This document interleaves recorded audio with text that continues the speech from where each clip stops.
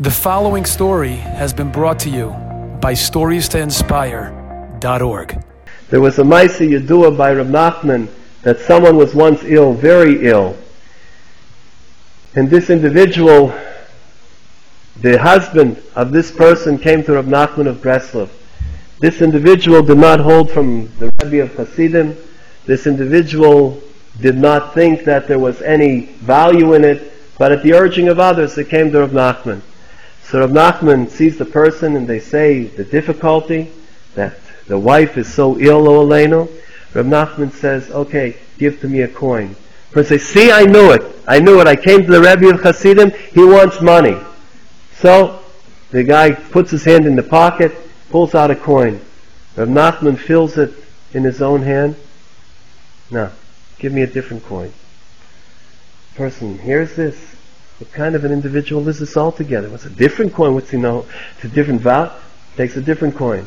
Reb Nachman puts it in his hand, closes his eyes, weighs it. Different one.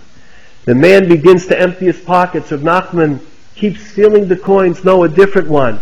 Finally, the man rushes into the street. He purchases a bag of coins. He puts the whole bag on the table. He throws them in front of Reb Nachman. And Reb Nachman begins to fill each of the coins and he puts it in his hand. Finally, he has the one.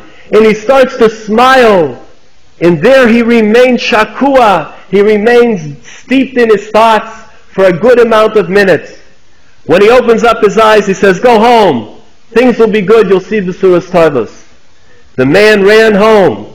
And for the first time in months, he sees that his wife is sitting up in bed. And his wife's eyes are open. And she's speaking. And she's full of life. And he begs her to tell him what happened.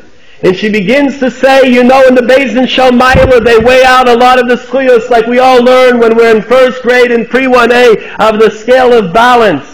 And each of the scales we have schuyos and we have koivos, mitzvos and averos. Well, she said they have that up there. Not only about the neshama of one person, but the neshama of the entire community. And it was mechza, and I was afraid what was going to happen. And all of a sudden there was some tzaddik that I never saw the likes of. And he ran up to the part where there's schuyos, and he put in that coin. And all of a sudden it outweighed it. And I woke up for the first time and my eyes saw and my lips spoke and my ears heard and my nose smelled. And for the first time I began to feel the breath of life coming back. Enjoyed this story? Come again. Bring a friend. StoriesToInspire.org